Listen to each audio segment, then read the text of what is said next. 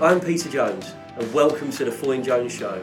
This podcast will be combining personality, passion and our love of football alongside industry and recruitment news. Our amazing guests will share their personal stories and also explain what they get up to when they're not at work.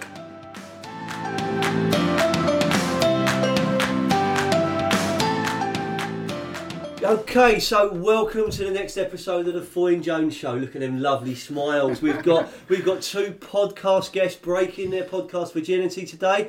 Good afternoon, Andy. Good afternoon, Michael. Welcome to Southern IT. This episode of the Foyne Jones Show is called Here Come the Geeks. Thank you. Pleased to be here. Yeah, pleased to be here. Okay, so we got you through the terrifying process of the Foyne Jones sofas and our ferocious dogs.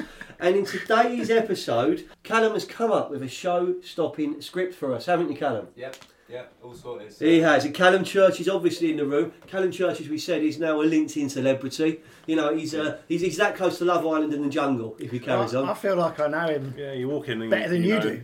Yeah, well, you probably do, mate. I mean, I've got clients that walk past me and shake his hand first. He gets invited to career seminars. I don't get invited.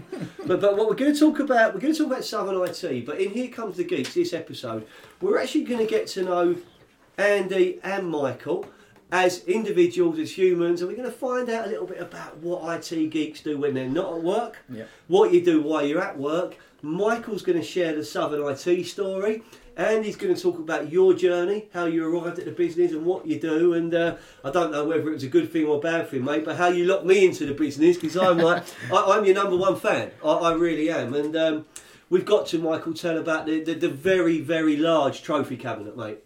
It's getting larger. It is. We have got award winners here. Every time I turn on, there's an award going to you guys. And do you know what? The big thing that stood out for me from our very first conversation, Andy, on the phone, and I think this is important, you were personable, you had the ability to listen, and I felt relaxed.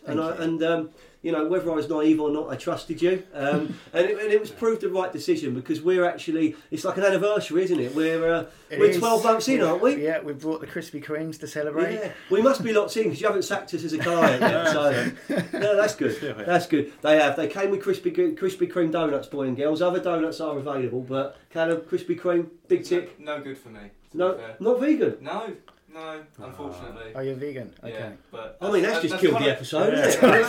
That's kind of my own fault. Feel bad. So, no, it's alright. I'm just, shall we end now? Can we carry on? We'll carry on. Okay, so we're going to break the podcast up into different sections like we always do. So let's get to know the people in the room. So Michael, let's talk about you first of all. You're the owner of Southern IT. Yep, co-owner of Southern IT with my technical director, Ian Waters. And we've been going since May 2003. As any business owner knows, it's a huge journey, ups and downs all the time. But last few years have been really good. Fantastic. And where's home? Where's home for you? Home for me is Bexhill on Sea. So, beautiful Bexhill. Beautiful Bexhill. Not too far to travel into work, but far enough that I've got time in the morning to think, clear my head. I was talking. This is how surreal the world is. We had one of your neighbours in Foyne Jones Towers earlier this morning at the lovely Pacific House, and she was telling me stories about you and the kettle and the coffee machine, Andy. But we'll perhaps keep them outside of the episode. But what's it like being based in Pacific House? That's Sovereign Harbour way, isn't it? Yeah, Sovereign Harbour's it's been a really good move for us. Yeah. Actually, we moved there about 3 years ago. It's kind of a fairly unique office space offering in Eastbourne. There's nothing else really like it, but it's been really good. Certainly, image and perception wise for the business, it's been a really good move. I think from the first experience we had with you guys, and it was a transitional stage for us. We were having problems with our supplier of many years because they'd been acquired and they'd become part of a larger group, who then become part of another larger group, and the reason we dealt with them was for certain individuals, and one of those went, and then the other one went, and then you're sort of scratching around, you're thinking, this doesn't feel nice anymore. Everything feels really painful. So we looked locally. You know, we're based in Lewis, East Sussex, so we spoke to quite a few businesses, and you know, you've been brilliant for us. So I'd like to say thank you for the last 12 months, and in a way give you this opportunity. It's what we're doing different in this series is we're not just focusing on what Foyne Jones do on a daily basis, which is, if you don't know, it's life-changing recruitment for the KBB and builders merchant sectors. Boom, it's what you do. It's what we do. Look at that, the strap lines are working. But yeah, even Callum's nodding away. He's nodding away, Mr. Showbiz. But what's important is that we're trying to give people a voice to talk to our listeners and talk to our connections about what you can offer different companies. And I think for me, giving a diversity to the show gives businesses like you have made a difference to us a voice. And we're going to really talk about the Southern IT story, but I've got to go into yourself, Michael. So you're a Bexhill boy. You've I've heard a rumour that you're doing a bit of running at the moment. I do a bit of running. I've been out of the game for a little while, but I just generally I'm no good at it. But I love. I don't know. Do the legs move, and do you get to where you should get to? My legs move. I do make it back to. I generally run when I'm at the office, so I'll go for a run around the harbour, which is really nice. 6:30 this morning he was out. You don't bump into Ebony Varney from Magnetic Development on the way, do you? Yeah, Ebony's there. There's a little group of us that run from Pacific House. Fair play. I've not met Ebony, but we've been connected on social media for years. Hello, Ebony. I know she's a listener, but I know she's an advocate of the running, and for me, it's good headspace. I feel better when I exercise. I feel better when I run. Yeah, that's exactly it. The reason your other neighbour was here was that we're announcing mine and Callum's participation in next year's Brighton Marathon. So we're going to take it a little bit more seriously. But it's also a route to escape. But he said to us earlier, Andy, didn't he, that he comes to work to escape the family. Yes. Do they know that? Because we can edit that out if you want. My wife knows that. All the time. She said, "It's like I go home and I start work. Being in the office is a rest in comparison." Honestly, I mean, my boys are grown up, as everyone will know now. Harry's in Barcelona, he's 21, Henry's 17. So I think your role as a parent slightly changes. It makes me sound about 82, doesn't it? But your role as a parent does slightly change. But it's still there, and there are times when you do need to escape. And people talk about well-being, they talk about mental wellness and mental health, and there's different ways you can make you can improve yourself. But I genuinely think like some form of exercise and some form of socialising makes a difference. Just to de-stress, it's one of the few things. Although I love tech, it's one of the few things I can do that actually there's pretty much no tech involved. I've got a watch that tells me how fast I'm running, and that's about it. It's just a great means of escape. Yeah, there's something old school about that as well. It's you, your feet, and a watch, and off you go. And it's and I'm actually, I've let Callum down a bit on their training, but I'm gonna step up. I've done the distances before, and I want to do it again, and we're doing it for an amazing cause. So it is important, and I think having you here gives us a chance to talk about the personalities behind a business. So Michael, the boy from Bexhill, he's got the IT company, the award-winning IT company. And he's got you, Andy, Mr. King, who's one of the nicest human beings anyone we've dealt with at all. Nothing ever feels too much trouble. And I will say this, because I think it's deserved, is that, I never put the phone down unhappy. I always think, Andy's got my back. He's going to, I don't always know who does the work, but I know that, it's going to be okay. Sometimes we said earlier, it's as simple as Peter, just take the plug out, or you're looking at it upside down, and I do feel really stupid sometimes, but it's humbling when you can actually deal with a business that supports you. And my challenge, I thought, was to find a company that recognises that we're a small business. We've got X amount of users. We're not going to have hundreds of them. I don't plan to have multi offices. I'm really happy here. You were close by. You made me feel that you'd be supportive, and that's what it works. But what's that like at the cold end, Andy? Because you're doing the business development, aren't you? What are the challenges you face? Biggest challenges we face are probably finding customers that appreciate you get what you pay for when it comes to IT. So there are those that just see it as a cost and deliver no benefit to the business.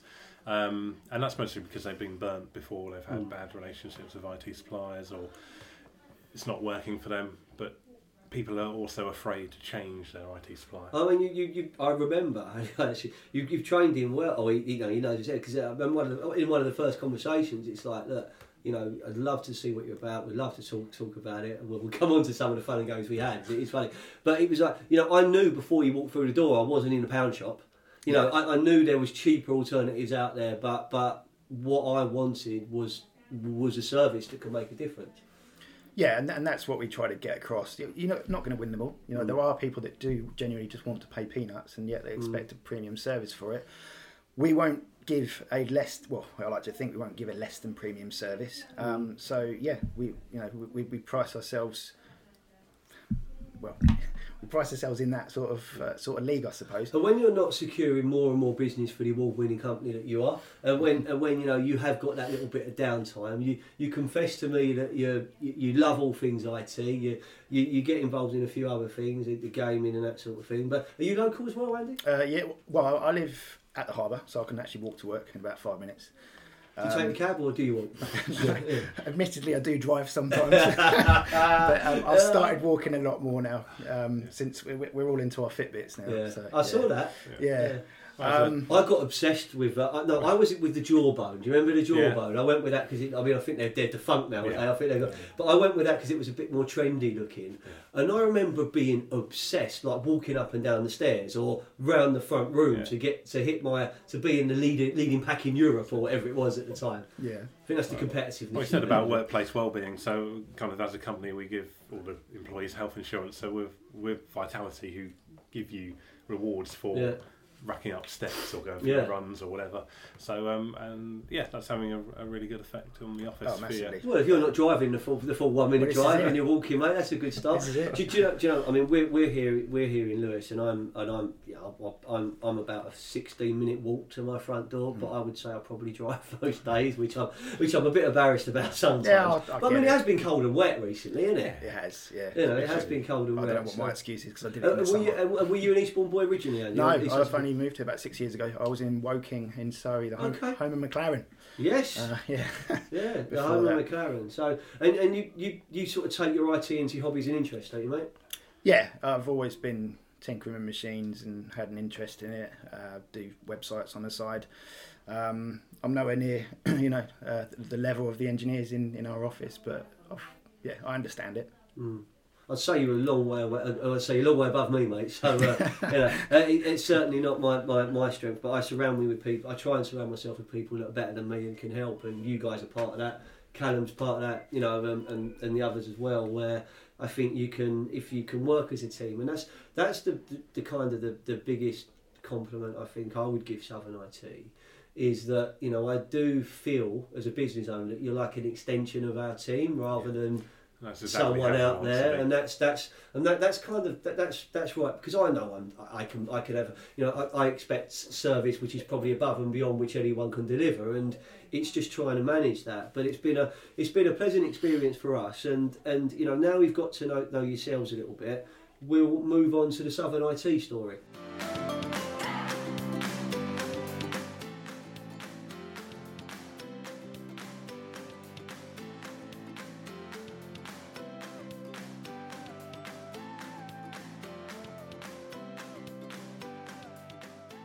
Okay, so Michael, Andy, we've got to know you a little bit as people. There is a personality in the IT world. Yeah, not just there Geeks. is. I mean, I did want to ask you this. I mean, the IT award nights. When you're up there with a trophy, is it a wild after-show party or what? I think like any industry event, they're rather messy. Yeah, fair play. I've always been interested in that. I'm just thinking, is it like the BAFTAs? Is it like the Mobos, or is it a more quiet and humble affair? And I'm glad we've covered that one off as what it is. But Michael, let's now talk about the day job, the business side, the Southern IT story. It's kind of why you're sitting here. I want to learn about where it began. The lessons you've learned, the highs, the lows, and maybe the present, the past, and the future. Just the floor's yours, mate. Tell us all about Southern IT. So Southern IT was born, as most small businesses are, most probably thinking you can do a better job than where you currently are working. So I'm a techie by background, very much out of the technical side of the business now, but. So I was working for a company in Crawley. I was embarrassed by the level of service they were giving their clients, and embarrassed to be part of that that team that delivers their IT services. So myself and my business partner at the time set up business in our back bedrooms. He lives in Brighton, I'm in Bexhill. It's 3 B's, Andy. Yeah. Brighton, bedroom, and Bexhill. There we go. And that was in. I can see the logo. That was in. For the benefit of people who are not who are listening on audio, I drew a little B logo. But sorry, Mike. When was that? When was that time? That was in 2003, summer of 2003, and I mean the industry has changed a huge amount since then. So nearly 17 years ago. Nearly 17 years ago next year. Yeah. I had my Eureka moment for Foy & Jones in May 2003. Yeah. The business launched in October. I joined it properly January 2004. So, I thought you were about the same sort of time. So you know, I've been on an amazing roller coaster of wow, this is great, this is easy. Oh no, this isn't very nice. Oh no, this is really bad. So it's okay, you know. Yeah, that's it. And if you don't have that journey in your business, I don't think it's a normal business journey to have. But from like I say, from back bedroom in 2003 to getting our first offices shortly after, we were actually based in Brighton, just to hit the ground running more. Like I say, my business partner then was based in Brighton, and I'm so glad I don't make that commute along the A27 anymore. To then taking on kind of fairly quickly, took on our first employee kind of about 18 months later. And back then we were doing what we call in the industry break fix. It breaks, you phone us, we fix it. And that's how IT worked back then, because IT did break pretty often. We're now what the industry terms as a managed service provider, and we just make sure that actually it's about more than just the IT. I want to ask you something, and this is going to be really, it's beneficial for me, and I think the listeners will get it. Give me a snapshot of what IT was like in 2003, because we certainly didn't have emails on our phones then, did we? Or they were coming? In 2000, I think it was 2004, we were one of the very first IT companies to actually, we partnered with Orange, as they were back then, to actually get email onto your mobile phone. I can't remember what it was. It was some kind of 2003 form of a smartphone. But yeah, back in those days, it was not as simple as punching in a username and password and away you go.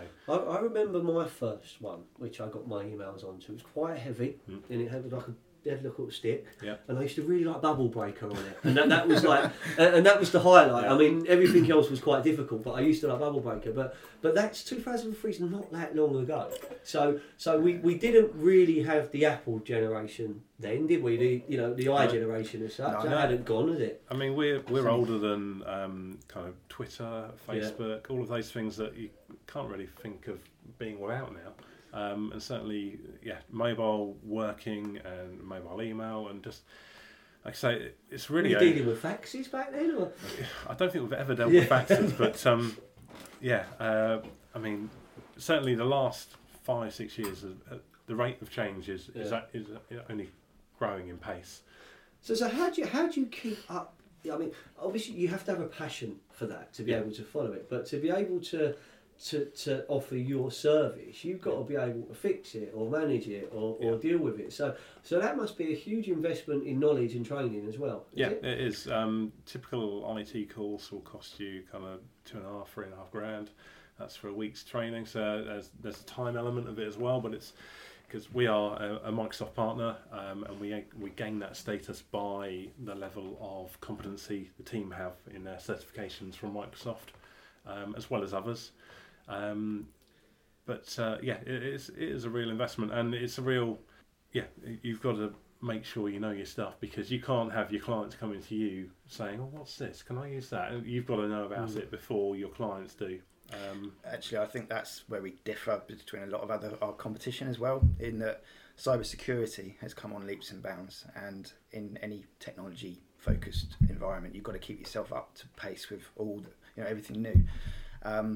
We're noticing a lot of our competition don't take security as seriously as we do, and it's something we really pride ourselves on. So, it's ever evolving, isn't it? So you're taking cybersecurity really seriously, and it's like no one worries about a burglar alarm until you get burgled. Yeah. You don't really test your fire alarm until you read that something's happened. That's it.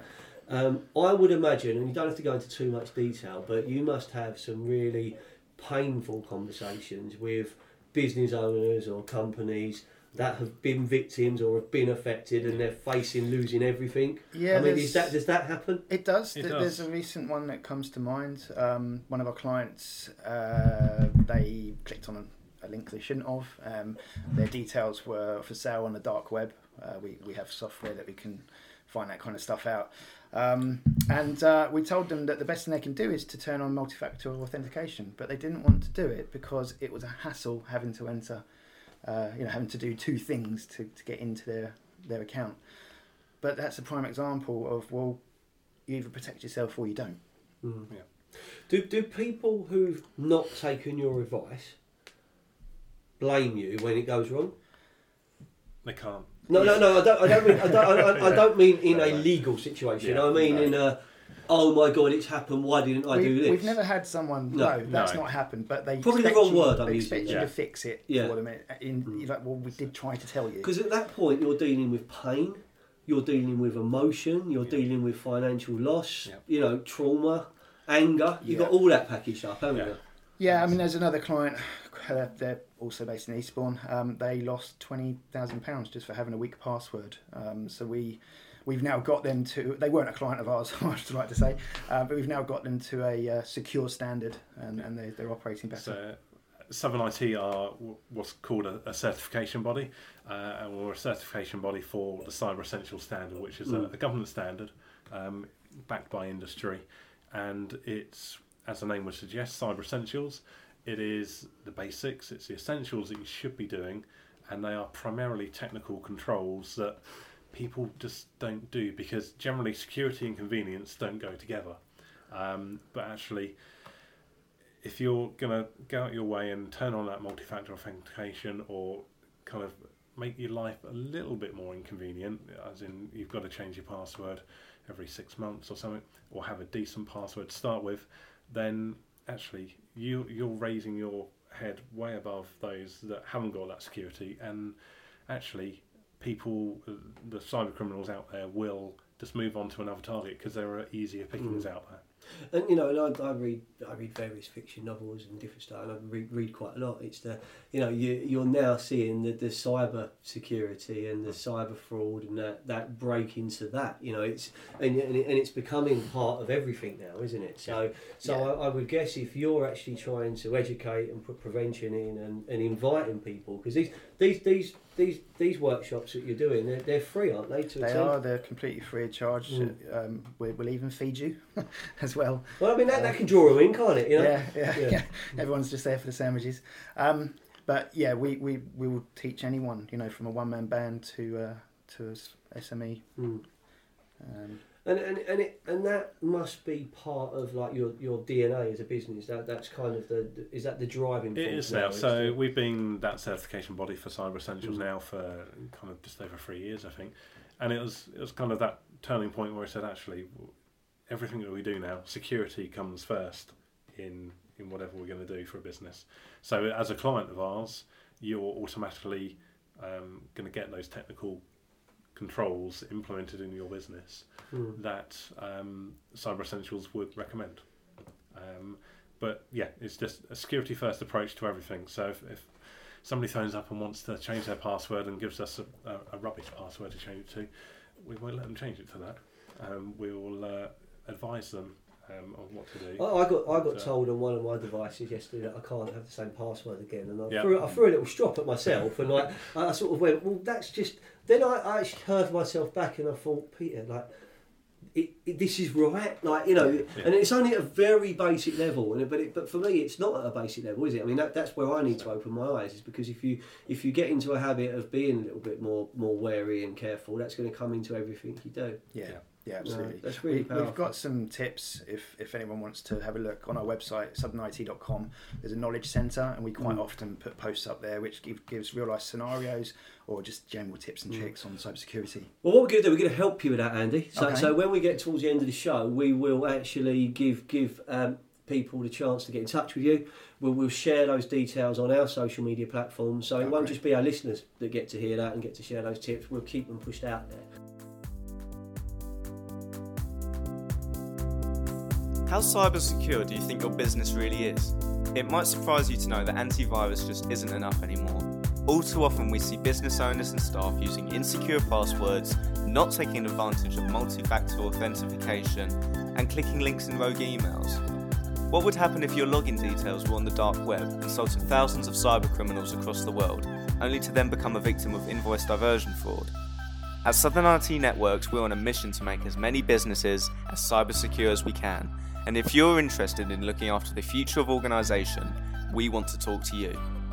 For a friendly and informative chat, give us a call or visit www.southernit.com. It could be the best decision your business has ever made. Michael, during the Southern IT story, what are you most proud of? What am I most proud of? It's been the last few years, really. Since taking that security first approach, and actually we know we've always been good, but actually getting ourselves out there a bit more and actually entering some of these awards and being nominated for awards. So I'd say the last 12 months have been pretty good. But I mean, I saw like a couple of them coming through, and I was genuinely pleased, because I just thought, I believe you deserve it from what you've done for me. But if you're being recognised by peers in your own, in your own world of operation, what more can you want? Oh, absolutely, yeah. It's got to be fantastic, isn't it? It's What's the future? The future. Well, who knows where technology is going, but certainly it's keeping flying pace. Around on little bikes, and well, hopefully on our electric scooters around the harbour. I've got to talk to you about electric scooters, mate. I've got to talk to you about electric scooters. Love them. Do you? Yeah, we do. It's our second company car. Yeah. Quite literally, I've been to clients on it.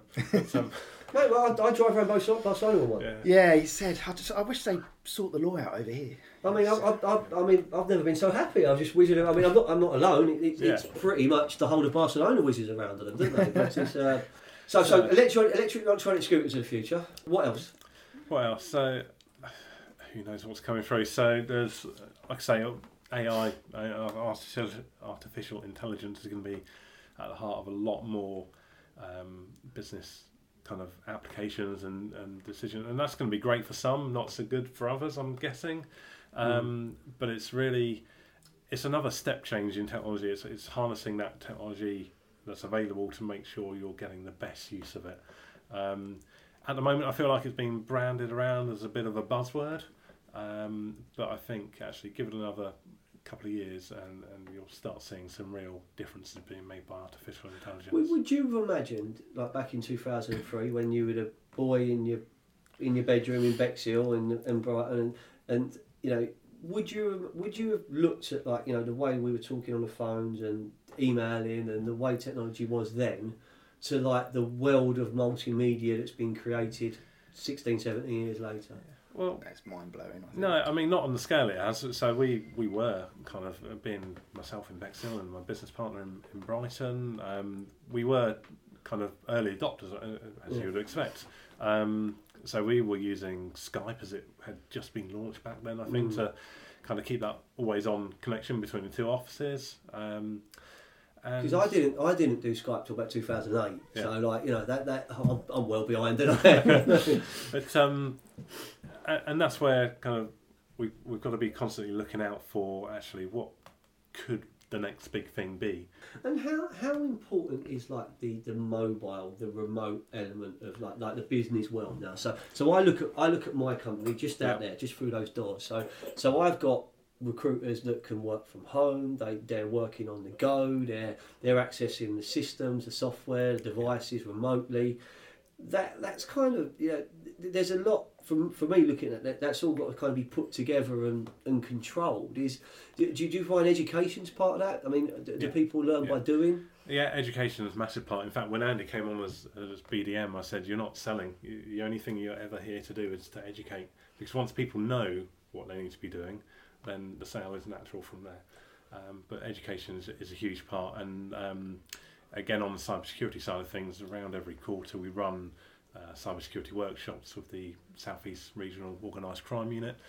And they're really well attended, useful events.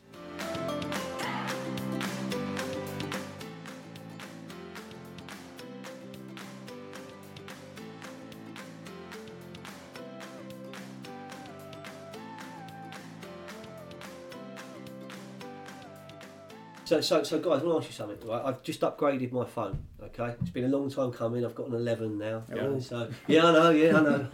And it turns on by looking at my face. Yeah. Right. So I remember going through passport control with Iris. Yeah. I remember that when I was, and I remember that going, oh, this is like the future. So now my phone turns on with my face. My banking details come up with my face. I can buy stuff, whatever. How safe's that?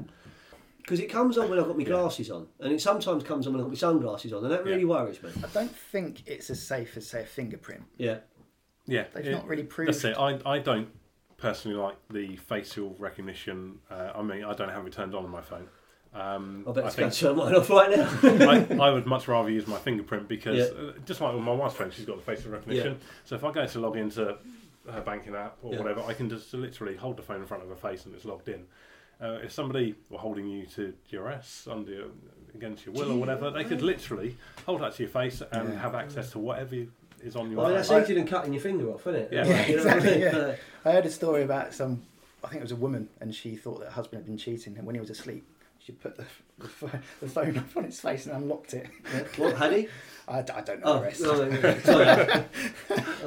I mean, it's frightening, isn't it? So you guys are both younger than me. So I'm old. I'm nearly 45. I'm very old-fashioned in terms of a lot of stuff, and I embarrass myself regularly out there with my lack of modern technology awareness. But I think I do better than most people my age. But I remember sort of growing up watching TV shows and seeing people talking into their watches, or watching telly on a phone and a car talking, and thinking like, well, that's never going to happen, and it is happening, and it is now, and it's not going to go anywhere. Where do you see technology going in the future? Wow, sky's the limit. That really is such a how long's a piece of string, I think. Yeah, I mean, it's all with artificial intelligence at the moment, and kind of how far they're really going to push those boundaries in artificial intelligence, I think. And it's being used a lot within the IT industry to help solve problems. The adverts are good. Yeah. I mean they are. They market it really well. Yeah. But I mean, it's coming into recruitment. The AI element of some of the automation. It's taking out. I'm having to adapt certain things we do to realise that our approach was very personable. It was very pressing palms and meeting people, and what I call the old-fashioned values. That's going. So we use the technology in a different way to try and save people time by introducing people virtually, and to bring it that way. But you do look at it and you go, well, how far it can go. I was talking to someone a couple of weeks ago, and they were adamant that and they're not particularly a techie, but they were adamant that in a few years we'll just be paying for stuff by our finger or by a chip, and it'll just be it's. And that scares me. So I think someone could turn me off, couldn't they? It's absolutely for me to see the way things progress. I mean, I tell this story a lot, but when I first was doing your job, Andy, but selling bricks, and building materials, and I was a young rep, I was in the phone card era. All right, that's before we had mobile phones. Yeah. So I used to get a phone card and stick it in the phone box. I remember the phone cards. Yeah, so look where we are now. Yeah, hugely. I think for the small business, if you can find the right piece of kit and the right piece of technology and you can use it, it can be really, really powerful. Again, I'm jumping around a little bit, but you remember when you guys come in a year or so ago, and it was in this room, I had that. Yeah. I had that. I mean, I don't know how old it was. You remember that old server used to make weird noises? The box. Yeah. I mean, it was a big box, and we were running on quite an old system, and we were told it was going to blow, and we've got to do this, we've got to do that, and You were very calming, and I think my opening gambit was okay, Michael. You know, Andy, if I just threw it out of the window tonight, you know, what would happen? Would you be able to save my business? And you literally did say that as well. Yeah, and there was that moment when you looked at me and you were like, is he going to actually do this? Do you know what I mean? Because like, you know, and you gave me, you know, sound advice. We can do it. We can do that. But the other thing which I really liked, and I think for me it added value, is I said, look, this is what we are. This is what we've got. I know we need to invest. I know we need better kit and we need this. What do you think we should have? And you asked me how we worked and what we did. And you actually sort of almost gave me like an appraisal on where I was, where I could be. But it was like, well, that's realistic. That's really sexy, but you don't need it because you won't use it. And that really helped. Do you know what I mean? Because you didn't like oversell. You got what I needed. Yeah, and that's again kind of from my background. I'm not in sales, and I'm mostly the worst salesman ever. But I'll only ever give you what you need. If you don't need a Rolls Royce, I'll offer you the Ford Mondeo. It's what fits your business, and it's again, rather than just being the techies, we want to know about our clients' businesses, so we make the right recommendations for them. And it's understanding that everyone is different. And you actually as well, what you did, which was the other big thing, and fair play to anyone that does it, is you didn't want to do a screen share, you didn't want to do a video call, you actually wanted to come and meet us and look at how it was and then make a balanced appraisal on whether we were right or not, you know, and thank, for the love of God, you know, we've got a partner that's made a massive difference, so thank you very much.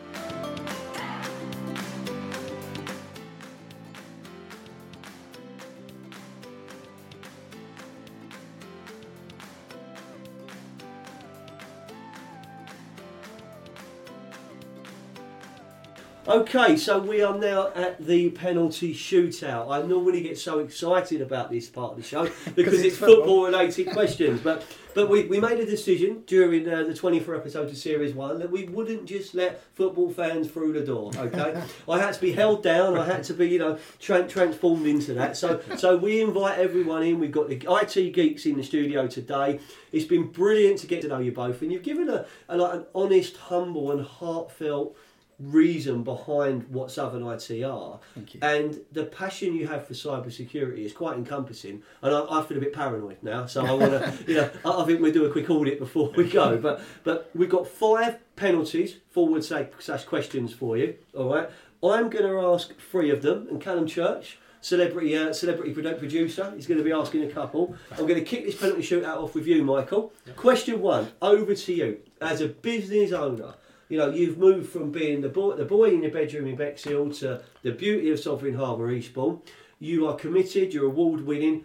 What advice do you, or how would you advise people to do that and keep their work-life balance okay? Work-life balance is getting more and more difficult the more connected we are. It's more kind of, certainly as a business owner as well, you'd mostly know you never truly switch off. So for me, it's more of a work-life integration. I know that actually, with 3 young kids, when I get home at night, I haven't got time to do any work. It's in, dinner, bedtime, bath times, story times, everything. So it's just making sure that you actually, outside of work, put first what is kind of truly most important. Thank you. That's actually a really honest and emotional answer, mate. Do you know what I mean? Because it's like work in progress is the summary of that, isn't it? Yeah. That's really good. Okay, Callum, you got questions 2 and 3, and they're for Andy, aren't they? So yeah, I'll step up to the mic for this one. So question 2. So your interest gaming. You mentioned gaming, and we briefly spoke before we started recording about the new Call of Duty. I think in the run up to Christmas, people are going to be thinking whether it's worth the buy or not. So what's your opinions on the new Call of Duty? I think it's quite a hard question to answer. There was so much hype leading up to this game. Mm-hmm. Everyone thought it was going to be the silver bullet they were looking for. They're going to bring Call of Duty back to how it used to be. And to a certain element they have, but it just doesn't feel the same anymore. And I think the hype is the cause of that. It's almost got inside people's heads. I like what they've done, where there's the big open battlefield now, and they're trying to mimic the Battlefield games themselves, where you've got vehicles, etc. But it's still just another Call of Duty. Yeah. I can't. It's not quite right. Not quite back in the glory days. No, exactly. And the service seemed quite unreliable as well. So you're not a fan? I am, but not as much as I thought I was going to be.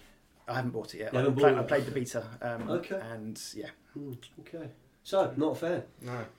Question 3. So, when I first got into gaming, I was probably about 6 years old, right? And me and my mum, on a Saturday morning... Hello, Stacey. You mention her in every podcast. Oh, I love my mum. Look at that. I even feel like I know your mum. Yeah, that's going to get the listeners. That'll get the listeners up. That'll get the listeners up straight away. Yeah. Well, so me and my mum, every Saturday morning, we used to play PS2. When I was like probably about 6, yeah, as I said. Best-selling console of all time, that. And we used to play Ratchet and Clank. We loved Ratchet and Clank. That was what I was brought up on. Still probably one of my favourite games. I want to ask you guys, what was your first computer game or computer system? We can ask them both this, actually. Mine was the ZX Spectrum 48K. It had little rubber keys, and you had a tape deck, a separate tape deck that you had to plug into that. And the first game was probably Space Invaders.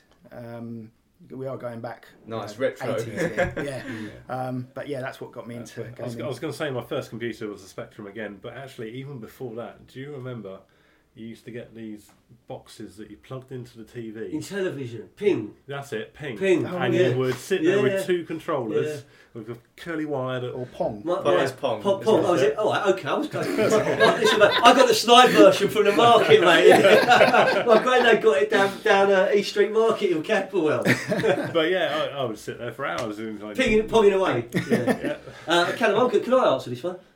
Yeah, go on. Okay, I just want to join in. I had the Atari, and I remember track and field. There we go, boom, like that. You just get blisters in your hands. Yeah. And there was a racing game with Atari which was really good. And it used to go like not dark, and it was like I remember that. I don't know what it's called. Pole Position, I think it might be called. It might have had a name like that. Oh, okay, I don't remember. And then for me, it was always FIFA, I think. But that was more just jumping on to try and beat the kids. But that only worked until they learned how to read what the controls did, and then my victories were a long way in the past. Did you ever play Pro Evo? Do you know what? I could never get my head around London Whites and Manchester Blues and stuff like that. I could never get my head around that. So yes, I played it. Not to any good level, but I would always drop back to FIFA. Okay, so thank you, Callum. You brought some gaming into it. I was well out of my depth there, mate. I was well out of my comfort zone. Okay, so I've got question 4, and it's a good penalty question, this one, and I've nicked it from Callum because it was so good. Sorry, Callum, but is artificial intelligence, or will artificial intelligence ever, in your eyes, be a legitimate threat, Terminator style? Should we be scared? I think... Is what if I answer first? Yeah. I think it is because of hacking. So you can create an algorithm that the robot will do this if this happens, etc., etc. But everything's hackable. I remember a story of a casino in Las Vegas. Their systems got hacked because someone hacked into a thermometer inside a fish tank. It was a smart thermometer.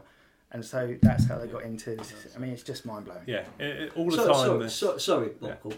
They got into a casino in Vegas through a thermometer in a fish tank with an internet or a smart connection in a fish tank. Yeah. I mean, that's a Hollywood blockbuster movie, but sorry, Michael. No, I can't. I'm speechless. I mean, how do you follow that? Well, it's just... Will they go bad? It's going to be a legitimate threat all the time. These smart devices have dumb security.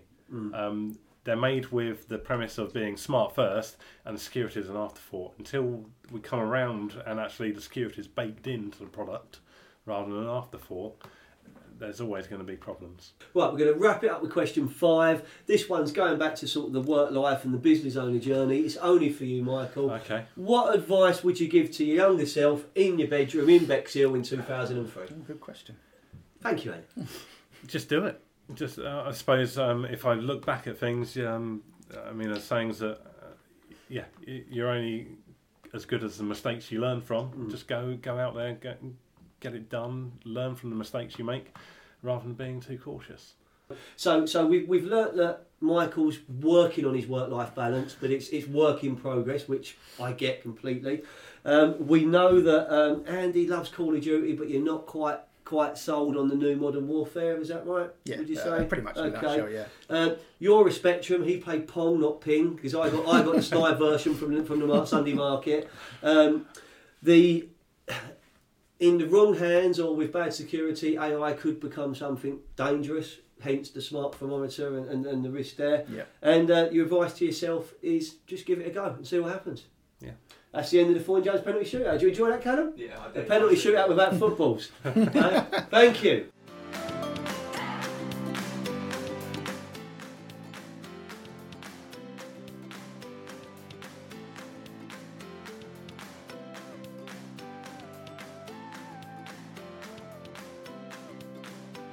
Callum, I'm sure you'll agree, Mr. Church, and I'm sure your mum will agree as a listener. They've been brilliant guests. Mm-hmm. You know, we've took two IT geeks out of their comfort zone. You know, you've taken by nature, and please don't take this the wrong way. People that are introverted by nature, it's more where you are. It's slightly different. We've put you into a studio. We've got you to tell us about your story, your background. I've got one thing to ask. When did you two first meet? When did you join the business, Andy? I joined back in June last... No, not June. Yeah, June last year. Yeah. So, haven't been with the company for forever.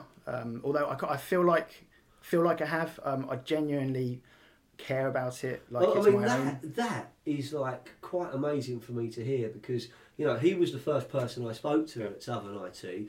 And the way you came across was like you've been there since the get-go.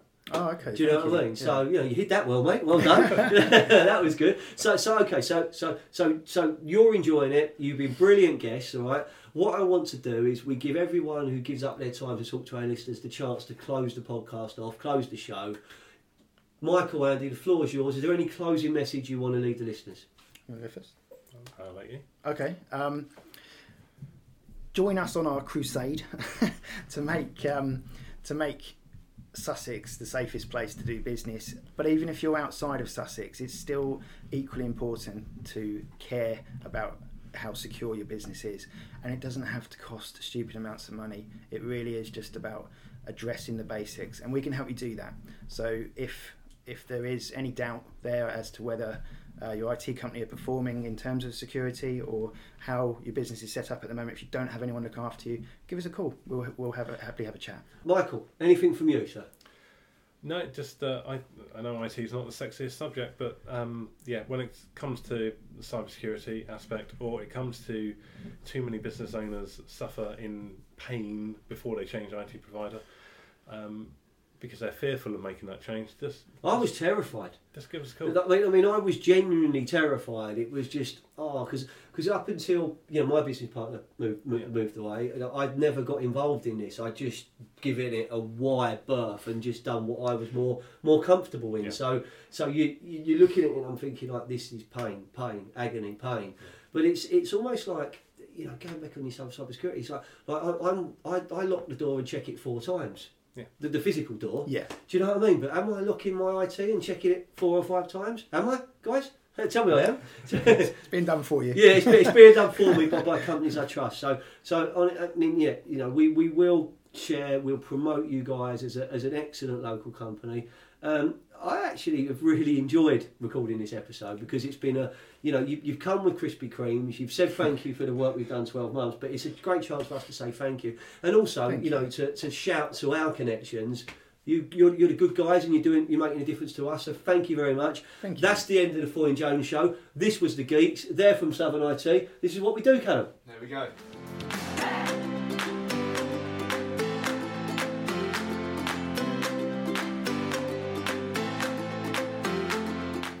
So that's the end of the show. Thanks for listening. You can find out more about Foyne Jones by visiting our website or connecting with me on LinkedIn. We're at Foyne Jones. This is what we do.